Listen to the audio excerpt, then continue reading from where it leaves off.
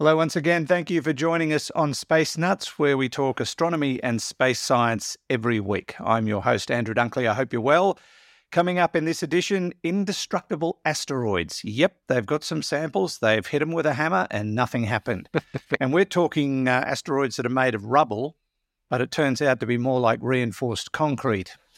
We're also going to look at machine learning or artificial intelligence for the discovery, maybe, of extraterrestrial life. That's coming up. And we're going to answer some questions about gravity and astronauts. What happens when they're going maybe from here to Mars? What's the gravity like compared to orbiting the planet, or lack of there? Also, how is a light year measured? Very carefully. And what pushes rockets in space? We will tell you all of that if we can. Maybe we won't. Coming up on this edition of Space Nuts. 15 seconds. Guidance is internal. 10, 9. Ignition sequence start. Space Nuts. 5, 4, 3, 2. 1, 2, 3, 4, 5, 5, 4, 3, 2, 1. Space Nuts. Astronauts report it feels good. And joining me, as always, is his good self, Professor Fred Watson, astronomer at large. Hello, Fred. Hello, Andrew. And just like those astronauts, I feel good. Oh, that's good. Me too. Whoever they are. Yes. Now, I know last week I sort of told you what I did on my break, which was not the good stuff. The good stuff was that Judy and I went to New Zealand. Yes. And we went through Milford Sound and Dusty Sound and the other sound that I could never remember the name of. Very quiet places, despite being called sounds. Sound of silence. And yeah, but how amazing. You know what I didn't bet on, and I should have? Seeing snow in January. Oh, right. Yeah. Well, they've got glaciers there. So yeah, I know. Ice all year round. That's right. I saw it. It blew my mind. What beautiful things they are. Yeah, they are. Yeah. In fact, only two of them are sounds and one's a fjord, apparently. I don't know the difference. But they call it. Yes. I think a sound is you can go in one end and come out the other. Yeah, certainly a fjord. Whereas a fjord just sort of ends and you have to turn around and come back. Yeah, there you go. I think. That sounds anyway, right. Sounds right to me. Milford Sound, which is the most famous, is technically a fjord. Oh, which was gouged out by a glacier. Yes, that's right. They are there. One of the things, and this is sort of space sciencey. One of the things they told us about those parts of New Zealand is because of the pressure of billions of tons of ice pushing the structures down, they're still experiencing rebound. Yeah. So the water line keeps changing, and you can see evidence of it where there's no vegetation, like maybe 30 centimetres from the vegetation line to the water. And I thought it was tidal. But no, they say it's the rebound effect. The ground is lifting, bouncing back. Fascinating. Similar things happen in Greenland. Yeah. And we went to Dunedin and drove up the steepest street in the world, which was, I'm just trying to think of the name of it, Boland Street, I think. Actually, I should look it up. Steepest. Should remember when I looked this up last night. There it is. Steepest street in the world, Baldwin Street in Dunedin. Very good. It has a maximum claimed angle of 35 degrees. Oh, yes, that's better than 1 in 3. Pretty hefty. Yeah. Pretty hefty. Yeah. It's become a major tourist attraction, but a lot of people were walking up it. I could have done that. Of course. But we were in a taxi, so I'll let him do it. Yeah. And we visited Christchurch, and it looks like a brand new city after the rebuild from the earthquake 11 years ago. Yep. Looks brand spanking new, everything. And you'll be interested to know that they've redone the coding for building and construction. The foundations need to go down 30 metres. Oh, gosh. They need to be built so that the buildings aren't touching each other. Yeah. And they're only allowed a certain height so that they can, everything's got to be able to sway. Everything's flexible so that they can survive a category 8, a level 8 earthquake on the Richter scale. 8.2, I think. And fascinating. They have a museum there for the earthquake, and we went through it. It's just extraordinary. I highly recommend it if you ever get there. Wellington, Bay of Islands, Tauranga, and we spent 4 days in Auckland for our wedding anniversary. And I hate to say it, Fred, but we did it again. Every time we go somewhere and we come home, there's a natural disaster. Yeah. And a week after we were in Auckland, they had that torrential rain. They had like a year's worth of rain in an hour and severe flooding. People at the airport, where we'd been a week before, one plane landed and they had to spend the night in the plane because they couldn't get to the terminal because of the flooding. It's just unthinkable. Incredible, isn't it? Really astonishing. And sadly, a few deaths. So thoughts and prayers to the people of Auckland, because I know they've had more rain since then. Yeah. And it had been raining before we got there. We went. We did a day trip to Hobbiton. You know, the village they built for the hobbits in Lord of the Rings. Yes. Went and saw that, and it was drenched, absolutely drenched. But I just wanted to let people know about that holiday, because that was part of the reason I was away so long, was because we spent 3 weeks over there. Gee, it was great fun. We had an absolute ball. New Zealand always place. is. It's the times I've been there, I've thoroughly enjoyed it. And you don't have to be there more than a few hours before you can actually understand what people are saying to you, do you? It's sort of... It's not that bad. It probably doesn't sound that bad to you as an Aussie, because you're one step removed from that. I suppose it's like comparing American accents to Canadian. They sound pretty much the same to everybody except the Americans and the Canadians. Yeah, no, they're quite different. But yeah, it's always a delight going to New Zealand, and the people are delightful as well. Oh, it is. Yeah. I'll tell you something, just by the by. I know I'm talking too much, but that's why I get the big bucks. That's what you do. Yeah. Part of that trip was a cruise, which enabled us to do the sounds and whip around the bottom of New Zealand and visit all those amazing places. Every night for dinner, we sat with the same group of people, and one of them was a former Winter Olympian. Oh, yeah, interesting. I said, "How did you go?" He said, "Oh, we got disqualified." I said, "Why?" He was a bobsledder. Okay. And he was for the American team. He said one of our guys fell off. Oh, well, yeah. It's not a good look, is it? But what a nice guy. What a really lovely guy. Gee, it was good to spend time with him and his wife. And he was originally a sprinter, and he got into bobsledding and got into the Olympic team at I think it was Calgary. He was at Calgary Olympics. It's quite a while ago. Back in the 80s, was it? Yes, that's right. I hope you told him about Space Nuts. I did. Astro bobsledding that we do. Astro bobsledding. Now, that would be great fun. Yeah. I'm sure we could. Anyway, that, a potted edition of our holiday. If you want to see the holiday snaps, they're on my Facebook page and Instagram. Of course. Now, let's do what we're supposed to be doing and talk about rubbish. And rubbish being the form of indestructible asteroids that are made of rubble, but as it turns out, they are the strongest and most difficult to destroy things in the solar system, by the look of it, to a certain degree anyway. That's right. So this research, Andrew, it's fascinating. It's got a strong Australian flavour as well. Much of this has been done. Strong and indestructible. Yes, of course. Absolutely. It comes from Curtin University School of Earth and Planetary Sciences. And that particular institution was fortunate enough to get some of the particles that were returned by JAXA, the Japanese Space Agency, from the asteroid Itokawa. Sorry, mispronunciation there. Brought back by Hayabusa. The first one, I think, went to Itokawa. There have been two of those spacecraft. Anyway, it's a sample return mission, brought back these samples of an asteroid which we know to be just a pile of rubble, an orbiting pile of rubble. How do we know that? Because half of it is empty space when you look at the density, which you can do by measuring the gravitational field as you orbit around it. So it is a rubble pile asteroid, and we think there are many rubble pile asteroids, that they are quite common.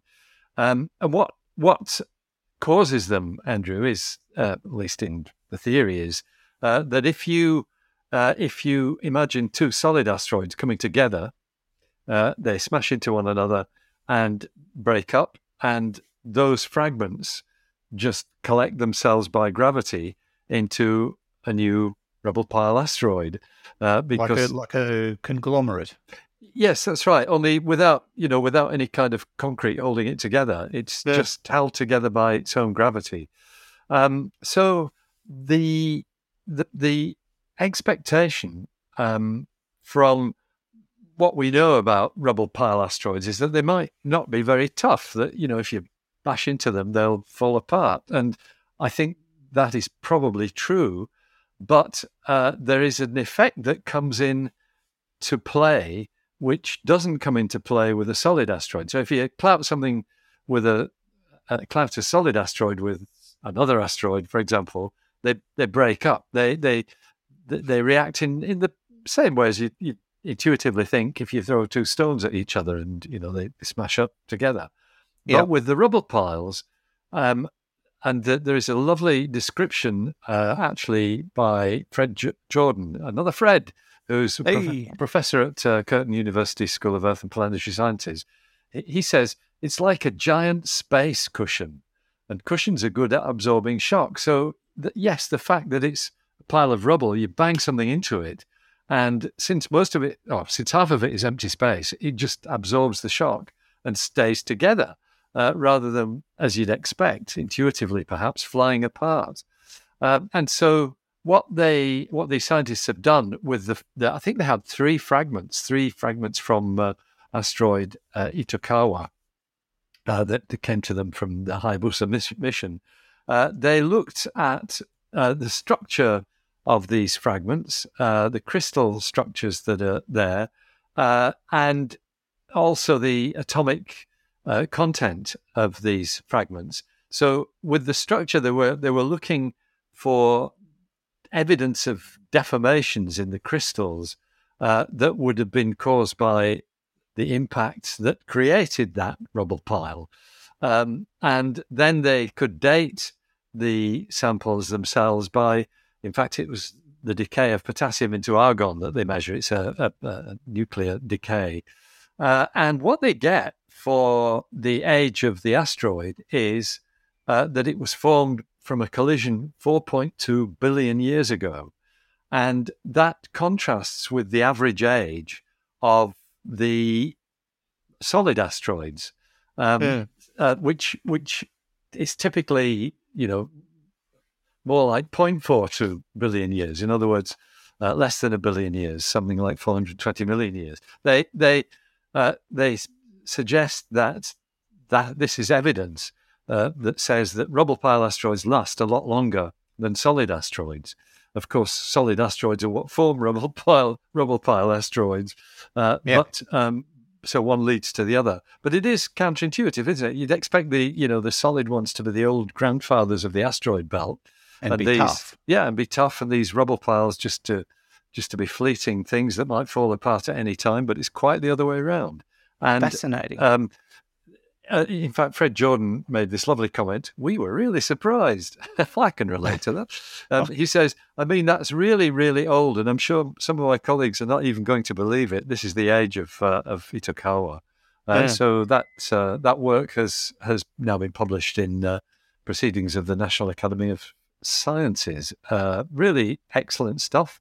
There is another comment from Fred Jordan, which relates to what you'd do if one of these things was threatening the Earth. Yeah, and that is the problem, because if they're so tough, what are we going to be like? We can't get Bruce Willis to go up there and destroy it. No, that's right. It's always a bad idea. Yeah. So what are we going to do? So we've had the DART test, which is great. The DART test last year demonstrated that, yes, an impacting spacecraft can actually affect the orbit of a small asteroid, and that's great to know, because that would have been very disappointing if nothing had happened. But what they're suggesting for the same sort of thing with one of these rubble piles, and this again is Fred Jordan, he is suggesting that a nearby nuclear blast might do the trick. Not one that's aimed at blowing the thing up, but a nearby nuclear blast. Creating a concussion. Creates a shockwave, which would push the asteroid out of the way. I never thought of that, and yet that seems so simple. It does. I think it might be tricky to execute, but that's certainly his thinking. And I think he's clearly working on this sort of thing as well. It's really quite a remarkable story that you can get, something like that out of a few grains of dust from brought back by a Japanese spacecraft. Indeed, yeah, and learning so much. So does that mean that these kinds of asteroids are more the norm now? I think that we're talking about sort of 50-50-ish distribution, right? But they're certainly of interest. And the reason is pretty well encapsulated in the title of Fred Jordan's paper, which I'm sure you've noticed. It's a lovely title: "Rubble Pile Asteroids Are Forever." Yeah, that's clever. Yeah. This one's rather big, though, isn't it? Half a kilometre across. Yes. And I think that's fairly typical of these things. They're usually less than a kilometre.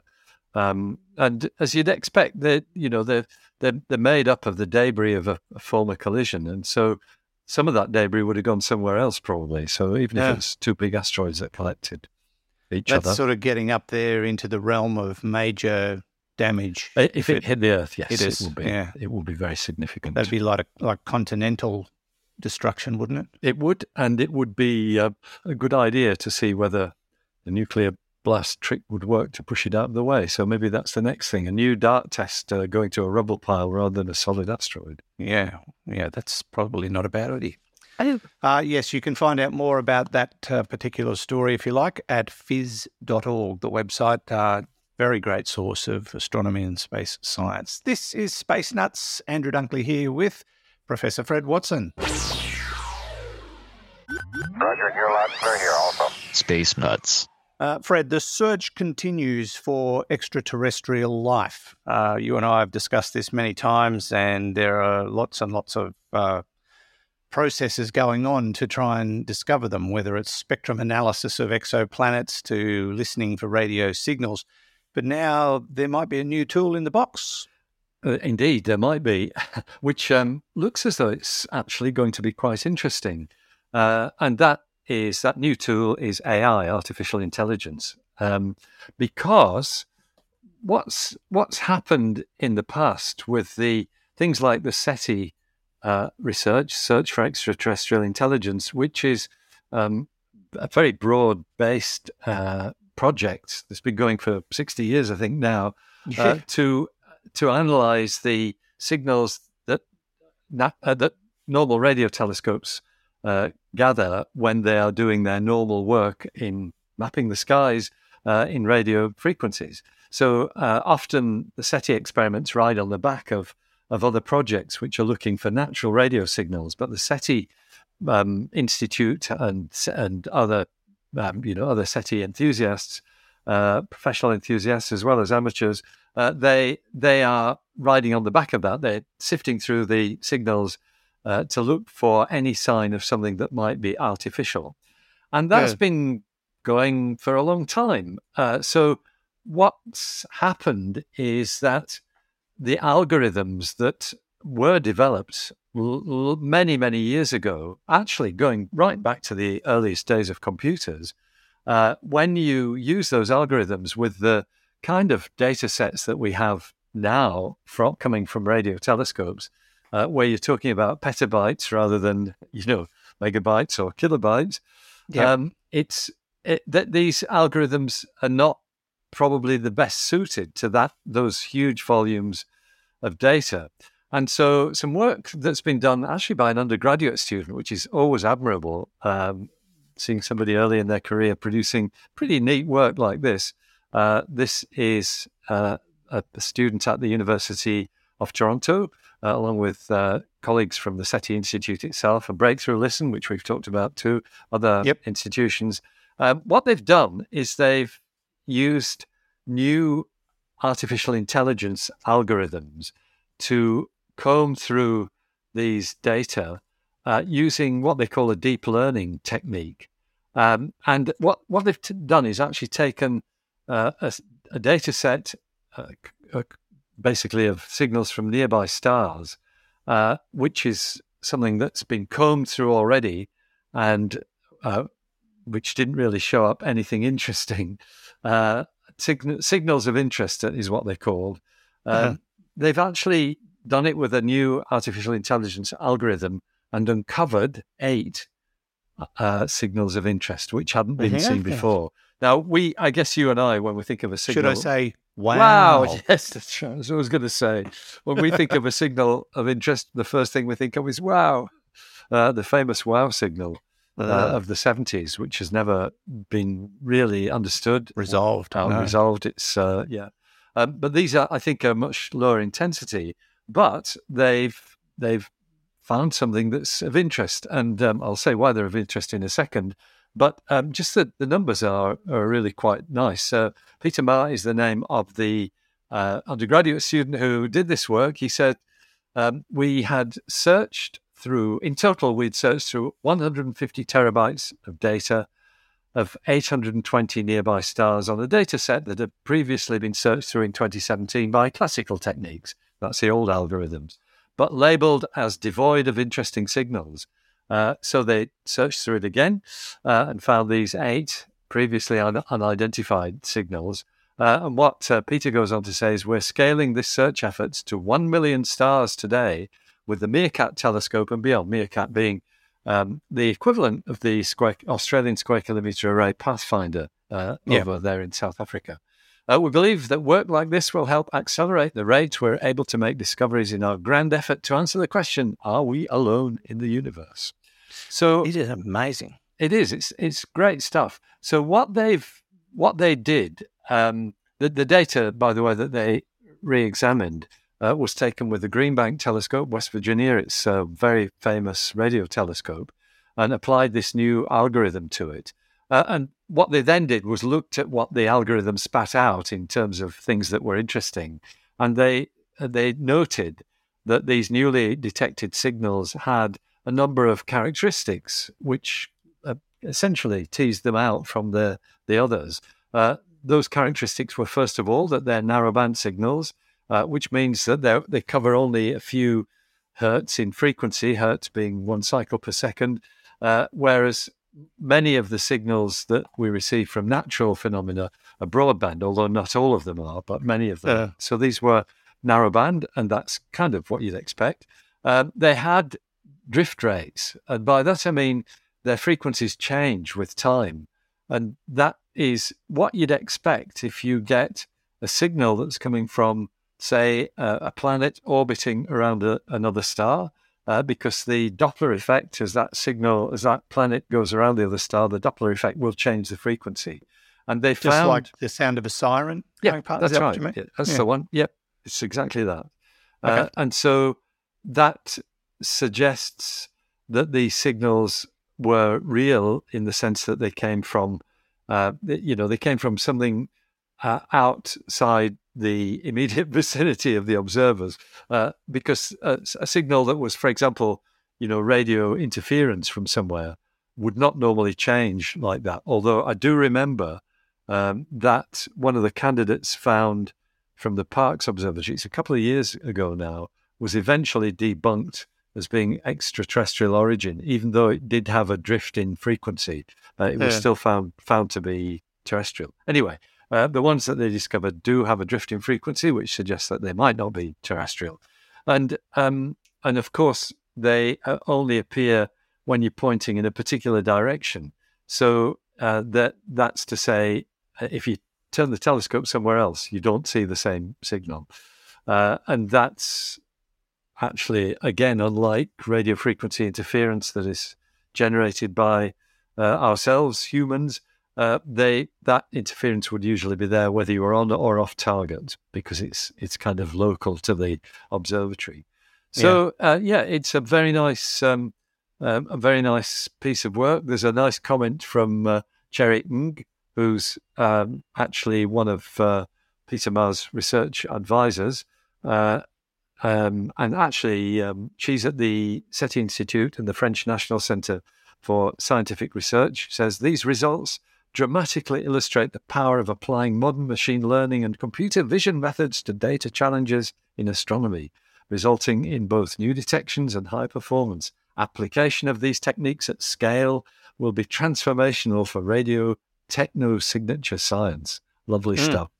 Yeah. I wonder what they do next. I mean, how do you take it to the next level and analyse these signals to see what they might be? Yeah, so what you do is go back to that bit of the sky where these signals were found, because they're in specific places in the sky. You go back to them and see what you can see. And I think they've done that. I've not seen anything yet. Yeah. That's because the radio show ended on that planet. Well, maybe that's right. Yes, maybe. Didn't get renewed after Christmas. That's what happened. Or they all went over to fibre or something like that. You know? It might be. Yeah. Yeah, that'd mess things up, wouldn't it? It does a bit, yes. you think about, like we've talked about it before, that there could be advanced civilizations on planets in circumstances where they're not capable or not necessarily, don't necessarily need to transmit. Yep. Maybe they live underground, or maybe they live in water. Or yes, that's right. You just don't know, do you? So, yeah, there could be many out there that are just not discoverable. That's under correct. The circumstances. That's certainly one of the considerations that SETI people take into account. Yes. But the more we look, the more the odds are we're finally going to hit the nail on the head. So maybe so. But I think before that, we're probably going to dig a hole in an ice moon and there's that too. Grab some krill. Yeah, I'll look for the krill. That's right. Yeah. Follow the water. Krill, there are whales. They'd have to be, wouldn't they? Yeah. I'm not sure krill. That's too advanced. Yeah, probably. Probably. But we watch with interest. You know what really excites me, Fred, not just this particular storyline, but the fact that they can take old data and apply new technology and redo studies and find interesting things to announce. There's been so many new papers in recent times that have been published based on old data that's been reanalyzed. Oh. And I really think that's extraordinary. Yeah, that they can read between the lines with new technology and go, well, as a matter of fact, yes, we just discovered this from a 1950 analysis, or something like that. No, it's true. And it highlights the value of data archives, because you've got to keep all this stuff. And even the old photographic plates taken in the 19th century, many of those have been digitized anyway, but the ones that haven't could still contain information that might be of use. For example, in the position of an asteroid that's recently been discovered, where what you want to do is find observations over as long a period as possible to refine the orbit of that asteroid and tell you where it's going to be. So might be very important one day. Yes, indeed. Yeah. And once again, I think this one was a phys.org story, so you can chase that up there if you're interested in learning more about machine learning and AI to help us find extraterrestrial life. You're listening to Space Nuts, the podcast about astronomy and space science with Andrew Dunkley and Professor Fred Watson. Okie dokie, Fred, guess what? It's time to get the audience involved, because we encourage questions, and we start, as I mentioned last week, we're starting from scratch. So if you'd like to send some questions in to us, by all means do, text or audio. If you do send us audio questions, please make sure you tell us who you are and where you're from, because we love to know that stuff for no particular reason, except that we're stalkers. Well, now makes it sound good, doesn't it? It does, yes. People are listening all over the world. They are. Both of them. It's because that's you and me. Yes. Yeah. Now, our first question comes from Annette. I love this question, and I think Annette's asked us a question before, but I like her thinking here, and I can understand why there might be a bit of confusion. Hi, my name's Annette from Manchester in the UK, and my question's about gravity and how astronauts experience it. So, my understanding is that those astronauts inside the International Space Station are falling towards Earth, as is the space station itself, and that's the reason why they appear to be floating inside it, because it's all falling towards Earth with feeling the effects of the Earth's gravity. So what of astronauts heading to the moon or even to Mars? Do they feel the effects of the Earth and the moon at, say, for example, the beginning and the end of their journey? Or do they have a floating effect, as it were, throughout their whole journey from beginning to end? So, in fact, is it the sun that is the main reason for the gravity effects? So, my question really is, can they stay in their seats easily, or do they need seatbelts to kind of keep them in there, as it were? I hope that makes sense. Love the show and looking forward to the answer on my question. Thanks very much. Thank you, Annette. Great question, because, yes, we do know that orbiting the planet, you're just constantly falling, and therefore you are floating as a consequence of that, 0G. But when you're travelling to another satellite like the moon, or travelling to, say, Mars, which will happen in the not too distant future, is it the same effect? Is it different? Are there times where there are variations in the 0G effect? Yes, there are, but they're not due to natural causes, because whenever you're moving along an orbit, and you're always moving along an orbit of some kind, you're in this state of free fall, which means you're weightless and your rocket is weightless.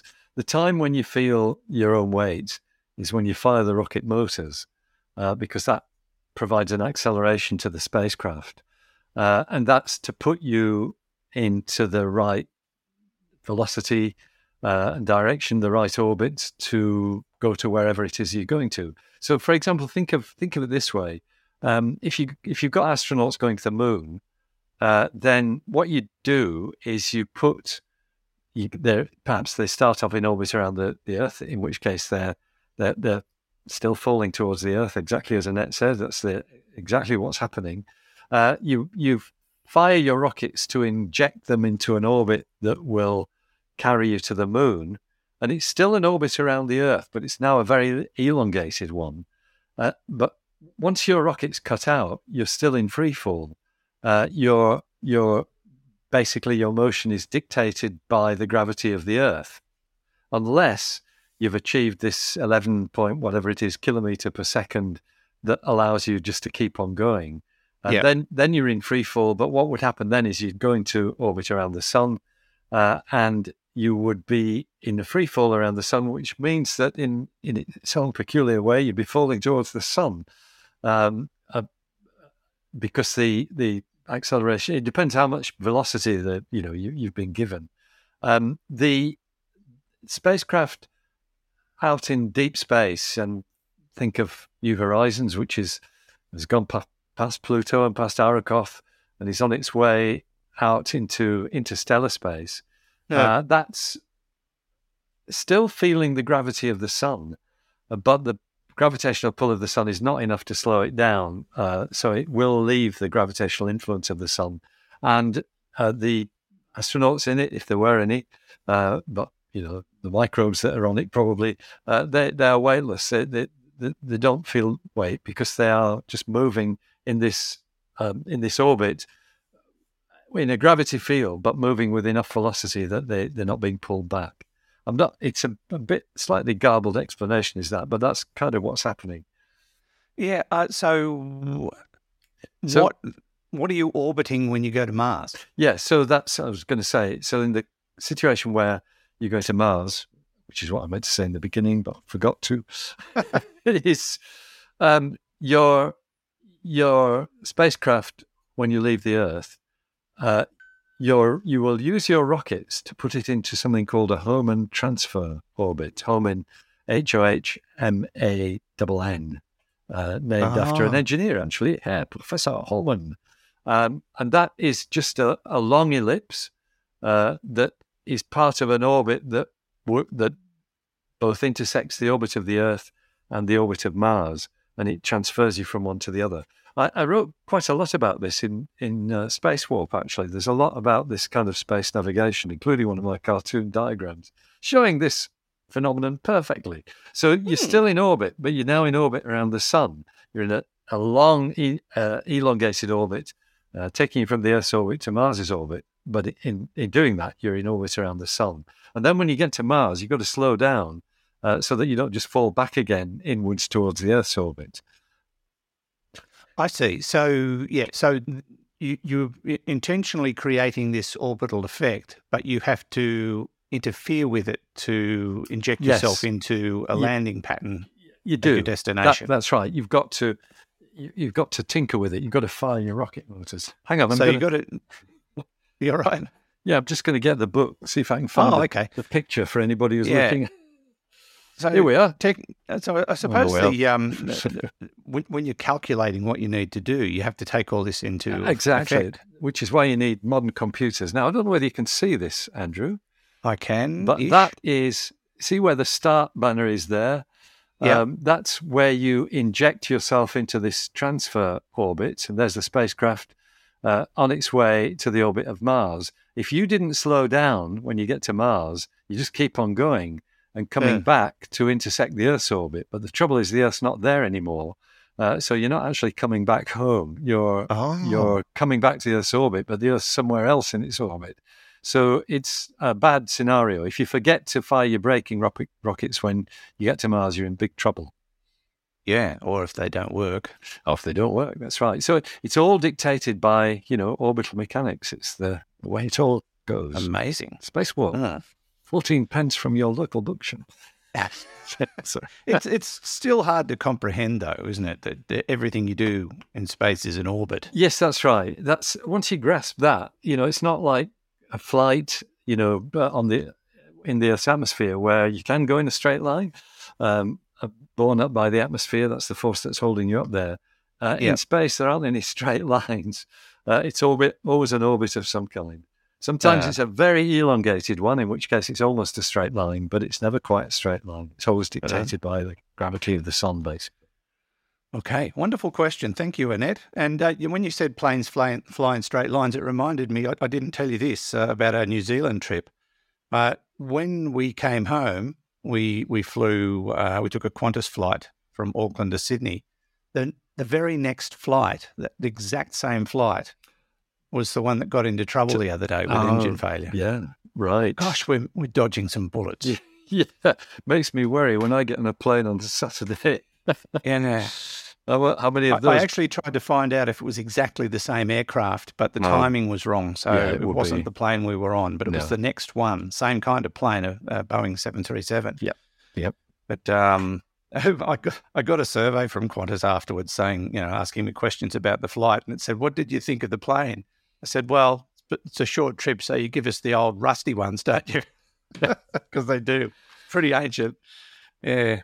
I think I saw Leonardo da Vinci's graffiti on the toilet wall. Honestly. That was Qantas decor. Yes. not graffiti. I love them. I do. Oh, dear. Yep. Now, thanks, Annette. Let's go to our next question. This comes from Ross, who I'm going to guess is an Australian. My name is Ross Simon. Just wanted to know what with space-time being relative, how is a light year actually measured? What's the year? 365 days, or what's it supposed to mean in terms of when it says that it's going at number of light years away?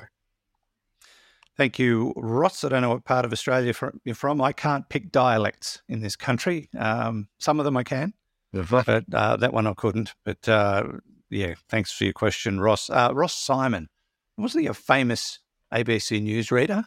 Might still be. Yeah? I think it was Ross Simons. Yeah, not sure. I think it was Simons too. Had a great voice. Yep. Fabulous voice. How is a light year measured? So is it laser? They use laser. It's a light year is just a tool that we use to give us a measure that's easier than trillions of kilometers. Yeah. We don't measure light years. I'm sorry to fess up on this, but astronomers do not measure light years. Parsecs? Yes, we do measure parsecs. So a light year is the distance light travels in 1 year, and it would be probably a tropical year of 365.25 days. That's the standard year. But the speed of light being constant, and no matter what you do with space-time, the speed of light is constant, 300,000 kilometers per second. That lets you work out the fact that a light year is 9.5 trillion kilometers. And that's really all it's about. It's just a convenient way of expressing distances, but we don't actually measure light years because you can't do it. You can't have somebody with a laser at one end and somebody with a stopwatch at the other. It just doesn't work that way. What we do measure is the angle of parallax of an object, which means that you look at a star, for example, and measure its position when the Earth is on one side of its orbit, and then measure it again when the Earth is on the other side of its orbit, about 6 months later. And what you get is an angle, and you can convert that angle to the distance of the star. And the term parallax is what we mean. Parallax is the angle that the Earth's orbit subtends at the distance of the star. It's actually, yes, it's on your shelf, isn't it? There it is. Yes, I can see You're it. spruiking your book. There's my. Yeah. I've actually done 3 chapters of the audio version. Oh, now. great. That's Of Parallax. Great. Parallax, yeah. Yeah, I've had time. Well, you would have had. That's excellent. Anyway, Parallax, a great book by Andrew Dunkley, but also a term used to represent the angle that a star makes. That the Earth's orbit makes from a star. And an angle or a star that has a distance of 1 parsec means its parallax is 1 second of arc. And second of arc, of course, a tiny angle, 1/3600th of a degree. I've simplified it a little bit there because in reality, 1 parsec is the distance of a star whose for which the radius of the Earth's orbit subtends an angle of a second. It's not the full orbit, it's just the radius of the Earth's orbit. So from the sun to the planet, when it's at its most extreme position as seen from the star, that's what the parallax angle of 1 second is. It's about I always get this wrong, 3.23, I think, light years is one parsec. You can look it up. I'm sure you 3.26. Oh, no, nearly there. Anyway. I'd already looked it up. Yeah, so 3.26 light years is one parsec. And so we measure parsecs and then convert it to light years because everybody can understand that. 3.086 times 10 to the 13 kilometres. A parsec, yes, that would be right. Yeah. I knew that off the top of my head. You didn't hear, that wasn't a mouse click. It's 3.26 times 9.5 trillion. And that must give the answer to what you just said. Yes. You worked it out in your head. I didn't. Not remotely. No. Hope that answers your question, Ross. We'll do one more quick one before we wrap it up. This is an email that came from Jim. And he said, long-time listener, but first question, if I may. If space is a vacuum, what is it that a rocket pushes against in order to change direction? Research tells me that space contains on average 5 atoms per 1 cubic centimetre, and in interstellar space between stars contains around 1 atom per 1 cubic centimetre. Surely this would be enough to wouldn't be, I think he's trying to say, wouldn't be enough to enable efficient rocket use. Could it be dark matter? It's far more straightforward than that. Rockets don't push against anything. They don't need something outside to push against. What you've got with a rocket is the combustion chamber, which is where the fuel and the oxidizer are mixed. So you've got this, essentially a bottle with very high pressure inside it. And it's almost like, it's a pressure chamber. In fact, if you imagine it with the nozzle shut off, it becomes a pressure chamber. You've got this constant explosion taking place. in that condition with no nozzle, this pressure chamber would just sit on your desk or wherever you put it, because all the forces are balanced out. The expansive force is balanced on one side by one pushing on the opposite side. So the forces pushing on opposite sides of the combustion chamber balance each other out.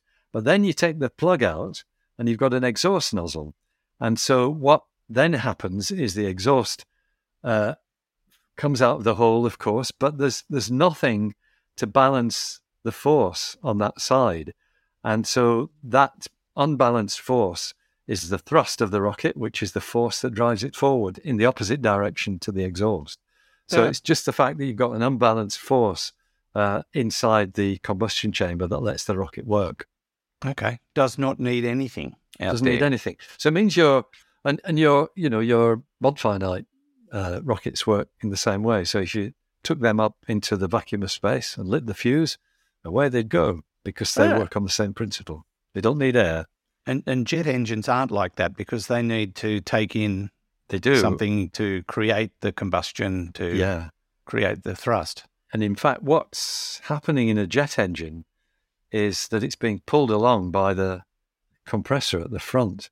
Often we've got a big fan at the front now in the turbo fans. But in a straightforward jet with just a compressor and a turbine, the force on the axle that connects these two is actually forward, and that's what's pulling the plane along. So it's the compressor is pushing it through the air. Fascinating. So how does a scramjet work? The compression takes place just because of the shape of the air intake. You've got it moving at supersonic speed, so that compression's happening there. There is a balanced thrust as well. I'm oversimplifying it. You might notice that jet engines in particular have got a cone at the back with the turbine running round it, and the cone is where the exhaust comes out, and that again provides a pressure point to push the aircraft forward. It's all very interesting, isn't it? It is, isn't it? It's great stuff. I love it. I wish I knew what I was talking about, Alan. Yeah, I wish I knew what you were talking about too. Nearly called you Alan then. I don't know why. Never called you Alan. I've been called Alan many times. I've been called a lot of things. Yeah. Some of them not airworthy. No. Or seaworthy either. Yes. Yeah. Thank you, Jim. I hope that answers your question. They don't need nothing out there. No, that's right. There's also a cartoon in Space Warp explaining exactly that. Yeah, there you go. Sales must be down. Yes, they are down, yeah. They peter out, but they don't stop, I've noticed, with books. I hope not. I've no idea what mine are doing. I haven't caught up with them for quite a while. I got a royalty the other day for $1.20. Fabulous. Yes. Fabulous. I don't know where from or what for. I think it must have been an ebook. Yeah. But, there was a little burst of interest just before Christmas. So there you are. Excellent. I must confess my marketing is lacking. I can't be bothered. No. If I tried hard enough, I might get $2.20. You buy it. Well, that's right.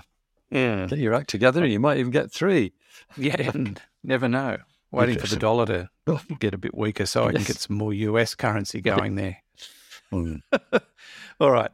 Thanks, Jim, Ross, Annette, for all your questions. Don't forget, if you have questions for us, we want them. We're starting afresh, so we need a new batch for 2023. So get on our website, spacenutspodcast.com, and you can hit the AMA tab up the top and send us text or audio questions. And there's a send us your voice message button on the right-hand side of the homepage where you can do the same thing.